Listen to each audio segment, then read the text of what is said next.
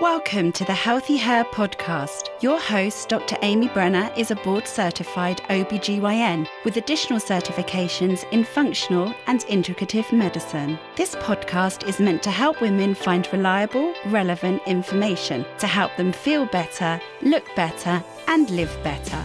Here you will hear in-depth information about hormones, sexual medicine, aesthetics, cosmetic gynecology, and functional medicine. Well, hello, all you women out there, especially the women that are listening to this podcast who are trying to be their healthiest version of yourself. Welcome back to another episode of Healthy Her. As more treatments and medications come out there to treat menopause and sexual wellness, sometimes there's a lot of confusion about this. And today we are joined by a true expert in the field of sexual medicine and menopause. Wait till you hear about the training and experience that Dr. Hajira Yasmin, aka Dr. Yaz, has. And I think you're going to really like what we have in store for you today as we walk through this complicated world of the specialized field of menopause and sexual wellness. So welcome, Dr. Yaz. Oh, thank you, Dr. Brenner. Thank you for having me today. I would enjoy my time with you today, and I love to talk everything about menopause and sexual wellness today. So let's dive in. Let's get in. So before we get into it, I know about your experience and training, but if you could kind of go through what you've done to put yourself out as an expert. And most of the people listening to this are actually patients, but I actually do have a lot of physicians that listen to it too. But yeah, I'm a board certified OBGYN. I started off as a generalist about 20 years ago, and I have done residencies all across the world. I started my journey in India, then I was a consultant OBGYN in England. I moved from England here and I did my residency here, and then I was a generalist for a couple of years, but then my interest was more into Urogyn to begin with, where I deal with bladder prolapse, incontinence in women, and also doing minimal invasive surgery. So I became certified as a Da Vinci robotic surgeon about 7 years ago. And I was doing a lot of surgeries and also delivering babies, just like any OBGYN. But then I was intrigued by the questions I was asked by my patients when they're going through that perimenopause, like why am I getting this brain fog? My sex desire or drive is low after you did my hysterectomy or removed my ovaries. Or I've had my baby 2 years ago and my libido is low, and I didn't have good answers. I have to say, doing OBGYN residency, whether it's in the United States or United Kingdom or Southeast Asia, there is very little education on menopause medicine and sexual medicine across the board. And that really made me think, oh my God, like this woman is 45 years old and she's sitting in front of me and all I can talk is about an estrogen cream in the vagina and I can't really talk about desire. I don't know much about it. So I took this. I'm just going to interrupt you right there. I think every OBGYN that I've had on this podcast and talked anything as it relates to menopause or sexual wellness reiterated what you just said is you would think as an OBGYN residency, we would get that training, but every person says, nope, got nothing. And nothing. Yeah. Absolutely nothing. And, we talk about a lot about pregnancies, contraception, how do we prevent STIs or sexually transmitted infections, and how to do surgeries, like beautiful, uncomplicated surgeries. But we don't talk about what happens to that woman after 40. Like she's delivered, she's had surgeries, or she's had breast cancer, or she's had some chronic illness, and she went into early menopause at 42 or 43. How do you take care of that woman till she's alive? So I dived into human sexuality, like more into what is sexuality in a woman? How do we talk to these women going through different sexual challenges? So when I was attending in Wisconsin, and I set up a clinic called Women's Intimacy Clinic, because that was a nightmare to set up because it was in the middle of nowhere. It was central rural Wisconsin. And I had this proposal to the board of directors saying, I was working under a large health system. So I set up that by really having a battle to put this proposal go through an entire board of director meeting multiple times to approve this, because they didn't see there was a need for menopause and sexual wellness. How long ago was this? This was in 2014 or 2013. Yeah. So I kind of said, they said, oh, you're doing surgeries, you're delivering babies. I mean, what can you do? And, my chair was at that time, he was an oncologist. So it was kind of a battle for me for an oncologist to approve intimacy clinic. But anyway, long story short, I got it approved. The clinic opened, known as Women's Intimacy Clinic. I was a medical director. And at that point, I said I need to go dive into sexuality in women, sexual changes across age span. So I enrolled myself in a human sexuality program in University of Michigan in Ann Arbor. And it was a 1-year post-grad program, how to be a good sexuality counselor. So I have to say that 1-year program gave me more pearls and wisdom about how to navigate challenges about low desire. How do you treat women with different sexual orientation or gender identities? And how do you approach these challenges in a sensitive way, like, non-judgmental, throw away your own sexual scripts and really walk into that consultation room and listen to the patient. So I think my counseling skills really improved once I became a sexuality counselor. And then I subsequently got certified by the AASECT, which is a very hard process for doctors to be certified. I think they need about 30 to 50 hours of didactics and then 15 hours of supervision training. So I got certified as an AASECT certified sexuality counselor because doctors cannot become therapists, so they have to be counselors. So I got that certified in 2019. And then I became certified by the NAMS. I had to read the entire menopause medicine book. I had to see what are the changes happening. Why does a woman go through menopause? What happens to her sexual health? And I got certified by the NAMS. And since then, I have to say I have been very active in the North American Menopause Society and International Society for Sexual and Women's Health. I'm sure you're there on that too, right, Dr. Yes. Brenna, the Ishwish? Yes. Mm-hmm. And AASECT, I just attended a recent conference in AASECT. So AASECT is a huge governing body for sexual health in our country here. Being in all these three big organizations has kind of given me the exposure to what is happening at those front lines of sexual health for women and menopausal health. So I'm really, really grateful for where I am. And I set up this own little private practice. It's nothing too big, but a very small niche clinic here in Raleigh after I left Wisconsin 2.5 years ago.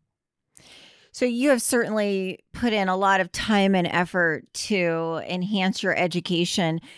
And I'm sure you probably have more to offer now compared to what you did in the early 2000s, along with myself of, I think of what I used to say 15 to 20 years ago when patients would tell me about decreased libido. And I hated that question a couple decades. I hated it, first of all, and because the only thing I would tell them is, well, you need to go on a date with your husband. And it wasn't working for me. And I think then people felt dismissed. And I'm sure you, along with myself, have a lot of patients coming in who are dismissed by their doctors. Absolutely. And I will tell you, low libido or low sexual drive, or HSDD in today's world, and sexual pain are the two big things I treat in my clinic right now. And those were the two things I was treating even in Wisconsin, like for the last 7-8 years. Sexual pain, or in our medical terms would be dyspareunia, but in different forms like vulvodynia, vulva pain, vaginal pain, bladder pain, any pelvic pain, I treat that a lot. And then low libido is another big area of sexual wellness that I treat in my current setting. So those two alone, I bet you and I could talk about each of those topics alone for just an hour, but let's just do a little sidebar and talk about dyspareunia or sexual pain of what are some common causes, and then what are some common treatments or tools that you use in your practice to help women with this issue of dyspareunia? Yeah. I see like perimenopause and menopause women. In that age group, what I see is what is called as GSM. I know the old term is vulvovaginal atrophy, but in these people, it's called genitourinary syndrome of menopause. Usually, it is like vaginitis or some inflammation, and recurrent yeast is another thing that has resulted in vulvodynia or vestibular pain in the vestibule, and I treat that. And I also treat atrophy in the vagina, which is like thinning of the lining of the skin of the vaginal canal. And inflammation, I mean, it really varies in terms of sexual pain. I do a very detailed vulva exam, like a vulvoscopy, and I see if there's any inflammation on the clitoral hood or if there is any inflammation in the vestibule. If she is really having something like vulvodynia because she is putting up with this dyspareunia or painful intercourse for so many years that it has become almost like a centrally sensitized pain. So my tools really depend on what the etiology is or what the cause of that pain is. If it is simple atrophy, we have far more medications today than just giving a tube of Premarin or estrogen cream. So I go from oral medication like Ospina or Ospemifene to Intrarosa, which is vaginal DHEA, versus estrogen in different forms. I mean, sometimes Premarin and estrase cream doesn't get approved. So I'm open to even like bioidentical compounded estrogen cream that I use for women who are either sensitive or who cannot afford to use Premarin, because for some of them it's like $300. Yes.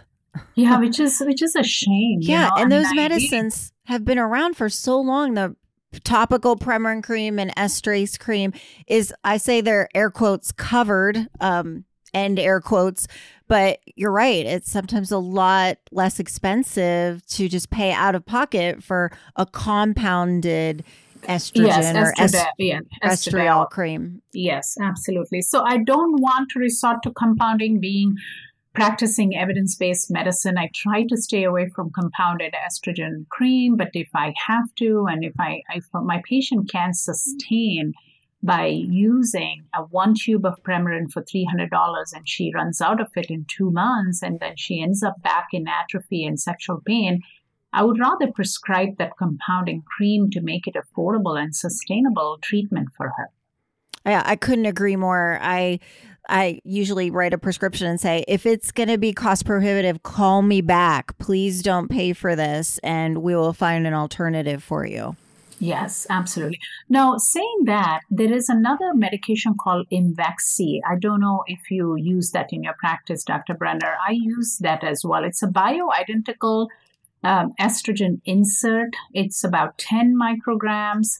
And it is very superior. The absorption is great. I don't get women coming back saying they have some residue like the way they have with the estrogen creams. And they do great. I mean, I don't know. I have not studied this, but I think the reversal in the way the vaginal lining is changing, the pH is changing the vagina, maybe happening a little bit faster, because I see, I mean, this is just anecdotal because, my patients come back and tell me, oh my God, the suppository that you prescribed to me, I feel great, like my sex, my intercourse, or my external stimulation, or whatever I'm engaging in my sexual experiences, I don't have pain. Like within 2 or 3 weeks, they note that change. So I prescribe that. Yeah, I have not used a lot of Imvexxy. Have you had issues with cost and coverage with that? I used to have it when I was in Wisconsin, like when I started that about 3 or 4 years ago. But now I think I go through a specialty pharmacy, and I can message you later. I don't know which one. We have a great specialty pharmacy that we use for all these new drugs. So, which I'd love to get into talking about those when we talk about libido as well. But go ahead. Yeah. So Imvexxy, no, I think they're doing fine. I have not heard that there is a coverage issue yet. But though Intra-Rosa, I do run into problems with that. Sometimes it gets declined by the insurance and I cannot get it covered. But it is a very good medication because I take care of cancer survivors too, like the breast cancer survivors and uterine cancer and ovarian cancer, and all these patients, when they come in with severe sexual pain or atrophy, I collaborate with your oncologist and I speak to them and I say, hey, why can I give them a short course of Intra-Rosa or vaginal DHEA? And sometimes we both have a little discussion, me and the oncologist, and we come up to an understanding that, yeah, maybe 6 to 8 weeks of Intra-Rosa rather than estrogen. And they respond beautifully. I just wish we had a study of Intra-Rosa just in cancer survivors. I'm sure somebody is looking at this, but I would be happy to contribute to that data because I have treated a lot of women with cancer, breast cancer, especially breast cancer with Intra-Rosa, reversing wonderfully in about 6 to 12 weeks on Intra-Rosa or DHEA. Yeah, we've definitely come so far. I think when you and I are in residency, the only option was Premarin cream, and now there are so many options. So we've come so far, but there's still such a long way to go. Let's switch gears and talk a little bit about decreased libido and when it's a problem. When should somebody seek care for it? Do you do any workup or test? And what tools do you have in your toolbox more than just go on a date with your husband, of what I used to say in the early 2000s? Yes. Oh my God, there's so much, isn't it? We could talk 1 hour on this topic. Yes.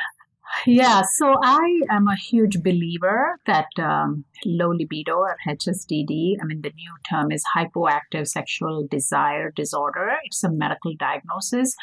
And I recommend women, if they are having low libido at whatever stage of their life, they need to seek help. This is not something that you can push it on your back burner, or like the way the doctors used to say, have a glass of wine or go for a date with your husband and it will be fixed, because it's not. Mm-mm. After going through the sexuality medicine course as a sexuality counselor in Michigan, I realized that HSDD really has to be looked in under a lens of biopsychosocial, which means to me as a doctor, the bio piece is you and me, okay? Dr. Brenner, Dr. Yasmin, and there's so many other sex med gynecologists around the country. They are looking at the biology piece of this low libido. So is there a low hormones? Is she low on estrogen? Is she low on testosterone? Or is there any inflammation happening in the clitoral area or the labia or the vestibule? Or is there atrophy in the vagina? So we go through every piece of your organ or your genitals to make sure there is no breakage in the normal functioning of that organ, which is whether external or internal. Then I look into psychosocial lens as well, because low libido can be impacted by relationship difficulties, by psychological issues like trauma or say some kind of a resentment or something that is coming in between. In that relationship, whether it is your partner, whether it's a heterosexual, homosexual, cisgender, any kind of whether it's a heteronormative relationship or not. We look into your psychology of that relationship, the psychological piece in both the partners. And then I also look into social surroundings. Like, what is your social surrounding for you having low libido? Like, what is your lifestyle? Do you go to work? I don't know, how many hours of work are you doing? What's your lifestyle? Do you really have something called pleasure in your life? Is it just, forget about sexual pleasure, because after a certain point, after procreation or pregnancies or babies, sex is mainly a thing about pleasure. You really want to engage in sexual relationship to enjoy and really enjoy the bliss of life, to be that emotionally close to your partner. And that closeness comes with sexual intimacy. And for that to happen, what is your social surroundings like? What is your lifestyle? And are you having that privacy? I mean, do you have like kids at home? Do you have in-laws? Do you have some obstacles to acquire that pleasure or to get that goal satisfied? So I dive very deep into that psychosocial aspects as well. And I have sex therapists who are linked with my clinic. I used to have a huge network in Wisconsin, all the AASECT certified sex therapists. I collaborate with them. And I usually link about one or two of them with my office in Wisconsin. And I have another couple here in Raleigh. And the moment I know it is beyond my scope of practice as a sexuality counselor and I need a therapist, I usually send their referral to my therapist and I talk to them. I talk to my therapist every month. Like every month I have a meeting with them and I say, hey, you're taking care of this patient and I'm treating her for low libido with this medication. She had inflammation and what are you doing for her? So the therapies that the sex therapists usually are doing for my patients are like EMDR for any kind of trauma, or they're doing something called a sensate focus. And I, as a doctor, was trained how to do sensate focus when I went to Michigan for this sexuality counselor course. I run a very brief kind of detail about how to do sensate focus between you and your partner. It's an intimate exercise. It's a physical exercise where you don't just jump into sexual intercourse or some sexual experience. You just go very slow in 5 stages. Like there's non-genital touching. You're mainly getting out of your mind into your body. It is something like mindful awareness of your sensations, of your feelings about each other's touch.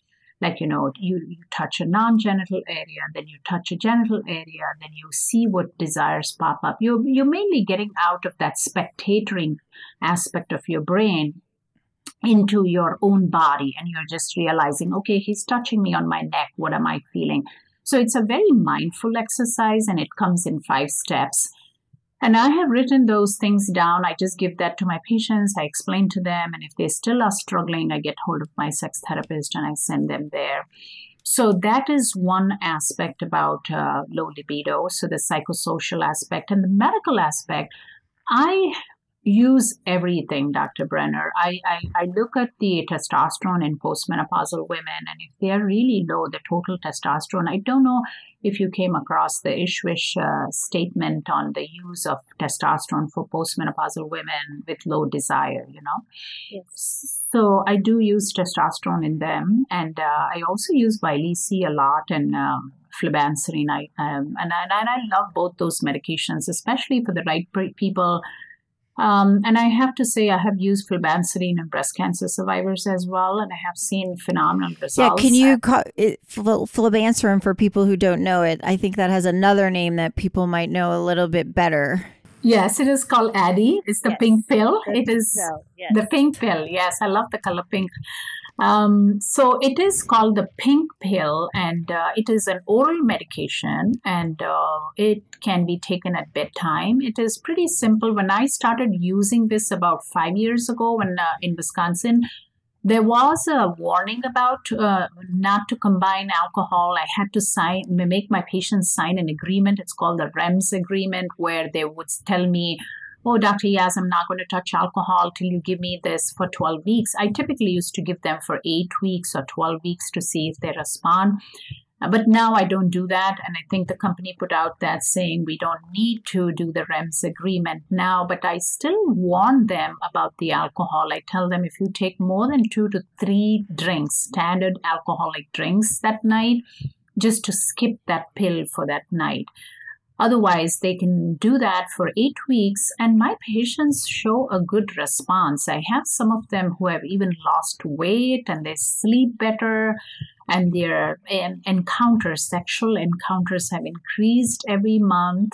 And how do I decide if this person wants it?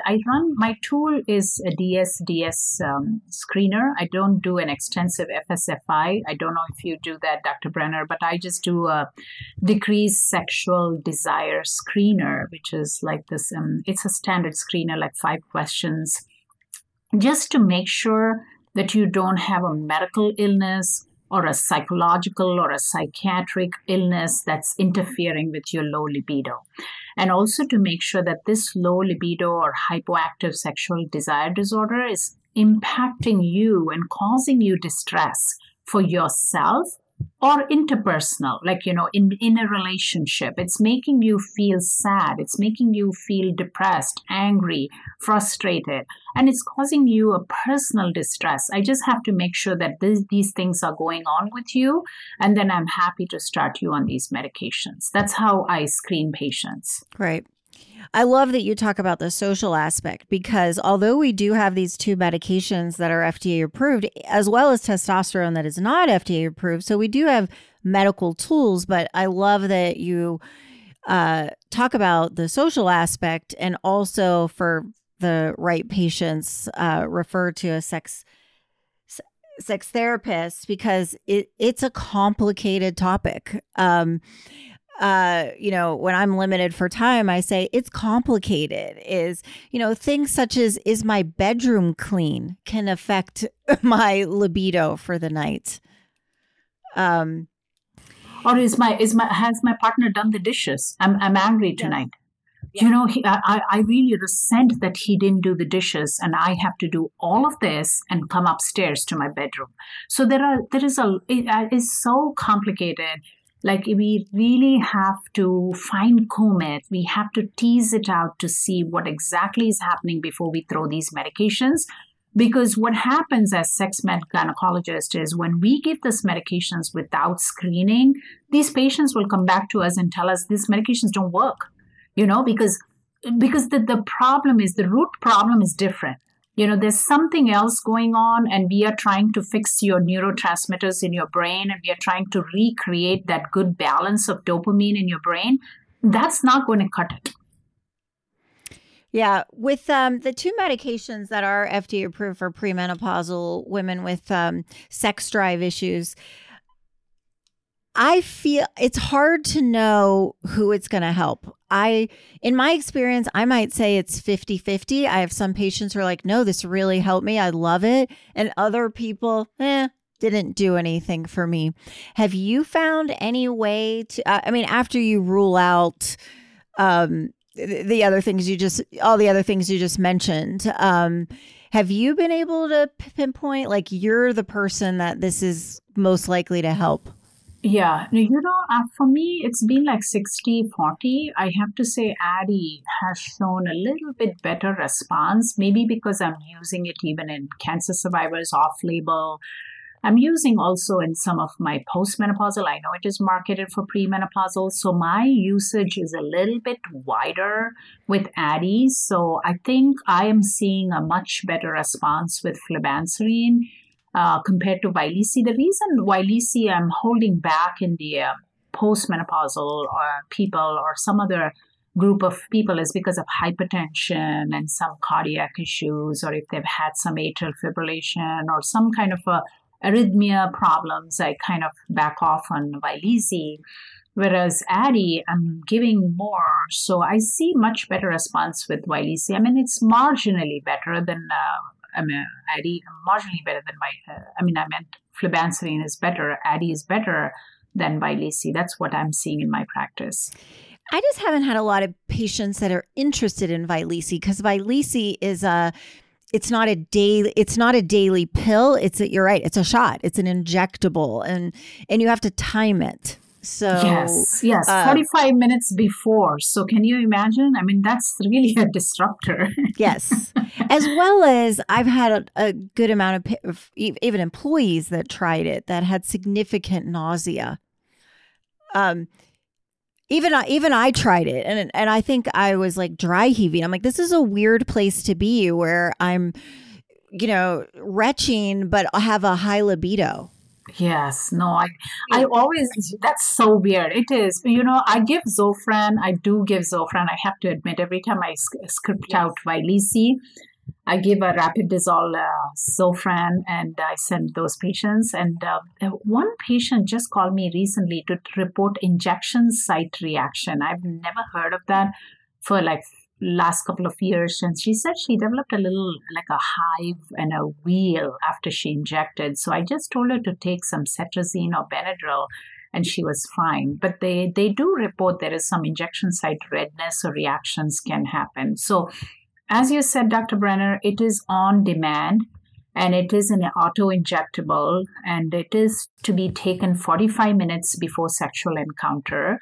And you cannot take more than one injection in a day and not more than 8 injections in a month. So it has a few limitations more than Addyi. So I guess many people in this space of practice where you and I are not really using Vyleesi as often as Addyi. Have you ever used them both? No, not at the same time, one after the other. Yes, I have. Because the Addyi, there was a patient who did not respond to Addyi, and I gave Vyleesi, and she did great on that. Yeah.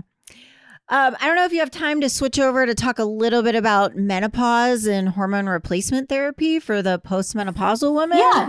Yeah, sure. We can do that. Yeah. So I don't know if you just saw even just a couple days ago that the NAMS, which is the North American Menopause Society, released some new guidelines. And really kind of just, in my opinion, is moving the pendulum back the other way of how it was in, we'll say, the 90s, which was versus pre-WHI.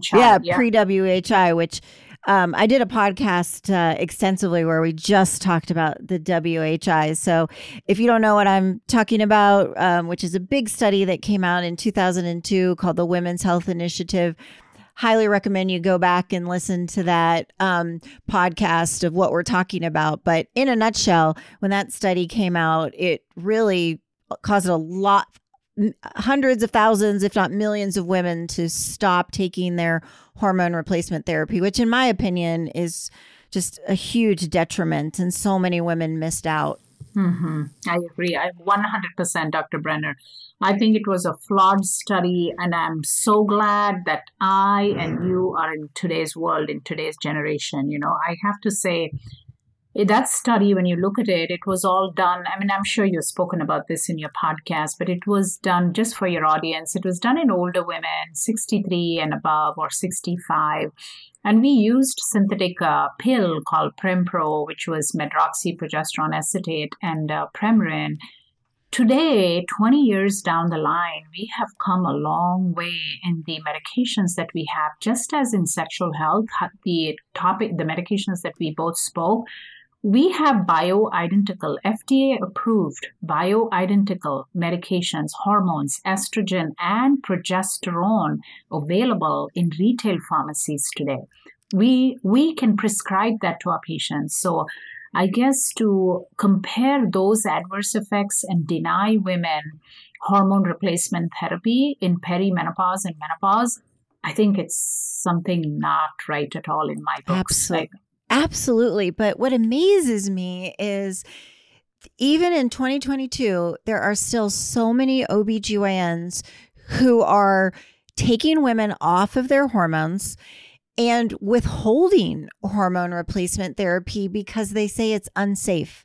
And as with any medication, we just got talking about other medications, everything has potential risks. But I think the NAM guidelines, and correct me if I'm wrong, that recently came out that for most women, the benefits of taking hormone replacement therapy by far outweigh risks for most women. Absolutely, 100%. Benefit risk ratio is so big for women between 50 to 60. I mean, we have to say within 10 years of your last menstrual period, the timing hypothesis, I'm a huge proponent of that. I have patients in perimenopause who are on hormone replacement therapy. You don't need to stop a menstrual period to really go on hormone replacement therapy if you're struggling. I actually commented on a post yesterday on one of our OBGYN groups on the social saying that you don't need that badge of honor of stopping your periods for 12 months and then go on hormone replacement therapy, but you have hot flashes, you have night sweats, you have brain fog, you have vaginal dryness, you have low libido, your weight is going up, and you're miserable. And you are still being denied hormone replacement therapy by your OBGYN, your internist, your family medicine doctor because of the risks that they have studied from 20 years ago from this study. So I think the study has done enough damage for us to really erase everything from people's memories. People like Dr. Brenner, myself, and a few other menopause specialists across the country are trying to rewrite this story, but it will take time. Yes, it still amazes me. It was 20 years ago, and we are still working very hard to dispel those myths. Yeah, absolutely. 100%. I'm with you there. I fight on this every day. So it's kind of a sad thing. Let me ask you this, since I think you mentioned that you're on some administrative boards at NAMS. I think NAMS does a great thing, and they're doing what they can to shift that pendulum and educate doctors that in general hormones are a good thing. But if you can comment on, I still see so much talk in NAMS about progestins and using progestins in hormone replacement therapy. And I don't understand in 2022, why is somebody using a progestin for hormone therapy rather than progesterone? And so if you can comment on that, but first we probably have to go back and maybe re-educate our listeners of what we're talking about, progestin versus progesterone. Yes, I will say I am with you on this, Dr. Brenner. I always give progesterone. So what we are talking here today is the Women's Health Initiative that was done, that huge study in 2002, they used a synthetic hormone. Every woman has got this hormone coming from her ovary in the later half of the cycle, and that is called progesterone, which means it's a natural progesterone that comes after ovulation. Whereas we, the manufacturer or the big drug pharma, created a progesterone synthetically, and it is called progestin. And this is the progestin that was present in Prempro, which was the medication that was used in that study. But today, we are able to give progesterone, which is bioidentical. And what is this bioidentical? When I say bioidentical, people get into a tizzy about creams, and they think about, what was her name? The celebrity, what is her name?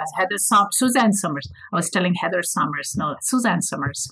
So she wrote a book on this, and people say, oh my God, like the doctors are promoting her book and they want to talk about bioidentical, and everybody kind of gets into a tizzy, but that's not true. Bioidentical really means progesterone is exactly similar in its molecular structure, chemical structure to your ovarian hormone that you were making before menopause or during menopause. So we have that available today in our current laboratories. They're making that, and they're using plant source like wild yams. So we have not studied that. There are few random, I think there must be a bunch of case studies out there that show progesterone, which is the natural progesterone, has no negative side effects on the breast. So the breast tissue does not proliferate faster and does not result like in breast cancer or hyperplasia, like a precancer stage, if that woman is taking progesterone and not progestin. Because with progestin is what we saw the bad effects on the breast from that WHI study. So we do have available progesterone, and I use only progesterone. I don't touch progestin at all, because I have to admit, this is a little bit of TMI. If I have to use this myself, I use progesterone. I don't touch progestin, and I don't give my patients progestin. Yeah, so that's why. Never. Because why would anybody use that in this day and age? Exactly. But I still see people coming in on Prempro or these medicines. Yes, so. They do come on Prempro. They come on all this Duai and all the new medications, the combination pills of HRT. They all have synthetic progestins in them. The other thing I have seen when people come on Prempro, I think the problem with synthetic drugs are the hormones, I have to say, is breast pain, weight gain, and bloated sensation. And sometimes they have headaches. and breast pain. So when I shift them to bioidentical estradiol and progesterone, patients feel a lot better. Yes. And so I'm a huge proponent of FDA approved bioidenticals. So I know, I hear you. I'm on the same page with you on that. Yeah. So that's my only criticism of NAMs is there's still a lot of talk about progestins. I'm like, why are we still talking about this? So, but I think with every conference I go to, that's why there's not a cookbook for medicine. Is I get some information here, I get some information here. Even Suzanne Summers, she's a movie star who became a hormone expert. Like, there's a lot of things that she says that I like. I don't agree with everything she says, but what she did do that's great is educate a lot of women, or at least shed the light on hormone therapy. Light. Yes. And I agree. And she also does a lot of lifestyle talk of food and that type of thing, and diet, exercise, and lifestyle. Yeah, no, I agree. I think, in a nutshell, for us to thrive during menopause, we as doctors, we will give you the right hormones. We will dose you the right hormones. As Dr. Brenner says, it's not one size fits all. We have to 10 of my patients will have 10 different doses of hormone therapy based on how she responds to that particular dose, and whether we are going to give you a pill, whether we are going to give you a patch, a gel, or a spray. It depends on what suits that person. But eventually, it's everything. It's your lifestyle factors. It's your exercise. It's your diet. It's your movement. How much movement are you doing in a day? And how are you managing your stress? So I think it's a very holistic approach for menopause and perimenopause. And that is the time that comes in our life to tweak these lifestyle issues along with diet and exercise, and then take the right dose of hormones. And that leads you to a better half, your better version of yourself in the later 4 decades of your life. Because we literally live average life expectancy about 88, 90 years of age. So if you go in menopause at 50, you got there another 3 to 4 decades in front of you in menopause.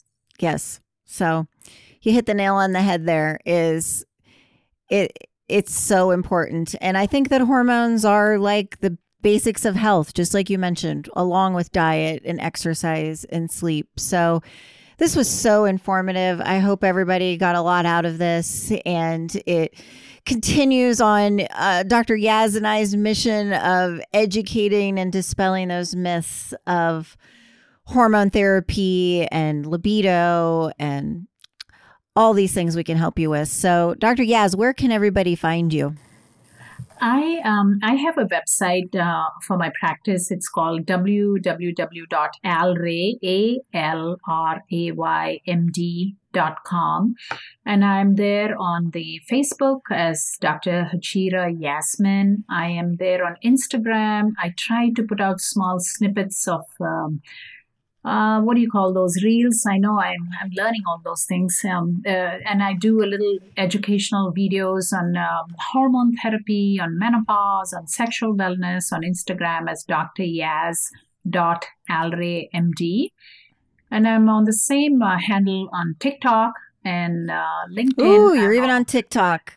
Good for you. I know. I don't know. I just got onto that, but it is somewhere where people need to listen to about menopause, Dr. Brenner. I think experts in menopause medicine, we are the people who take care of women in exam rooms. We need to get out of exam rooms and really advocate for women putting out science-backed information. And if we don't do this, who's going to do it? Yes. I mean, that was my rationale to get on social media. I wasn't a very big person on social media. But since I am doing this work in menopause and sexual medicine, I mean, everybody knows about pregnancy. Everybody knows about hysterectomies and surgeries, which I was doing as a generalist. But when I'm doing this special work in menopause and sexual health, I said I need to get out and really give the correct information to women out there, so they can get educated and seek the right information from their doctors or their menopause specialist. Yeah, this was so helpful. We'll put all the links in the show notes so people can find you. Thank you so much for joining us. Thank you, Dr. Brenna. I really enjoyed. Thank you for having me. Thank you for listening to this episode of Healthy Her. You can find us on Instagram, Facebook, and the web. Go to www.dramybrenner.com to learn more. This podcast is for general information only and does not constitute as medical advice, the practice of medicine, nursing, or other healthcare services. No patient-physician relationship is formed. The information in the podcast and any references, material, or links are at the sole discretion of the listener and not meant to be a substitute for professional medical advice, diagnosis, or treatment. Listeners should not delay or disregard obtaining medical advice for any medical issues or diagnoses that they may have, and should seek medical advice from their healthcare provider for any such conditions.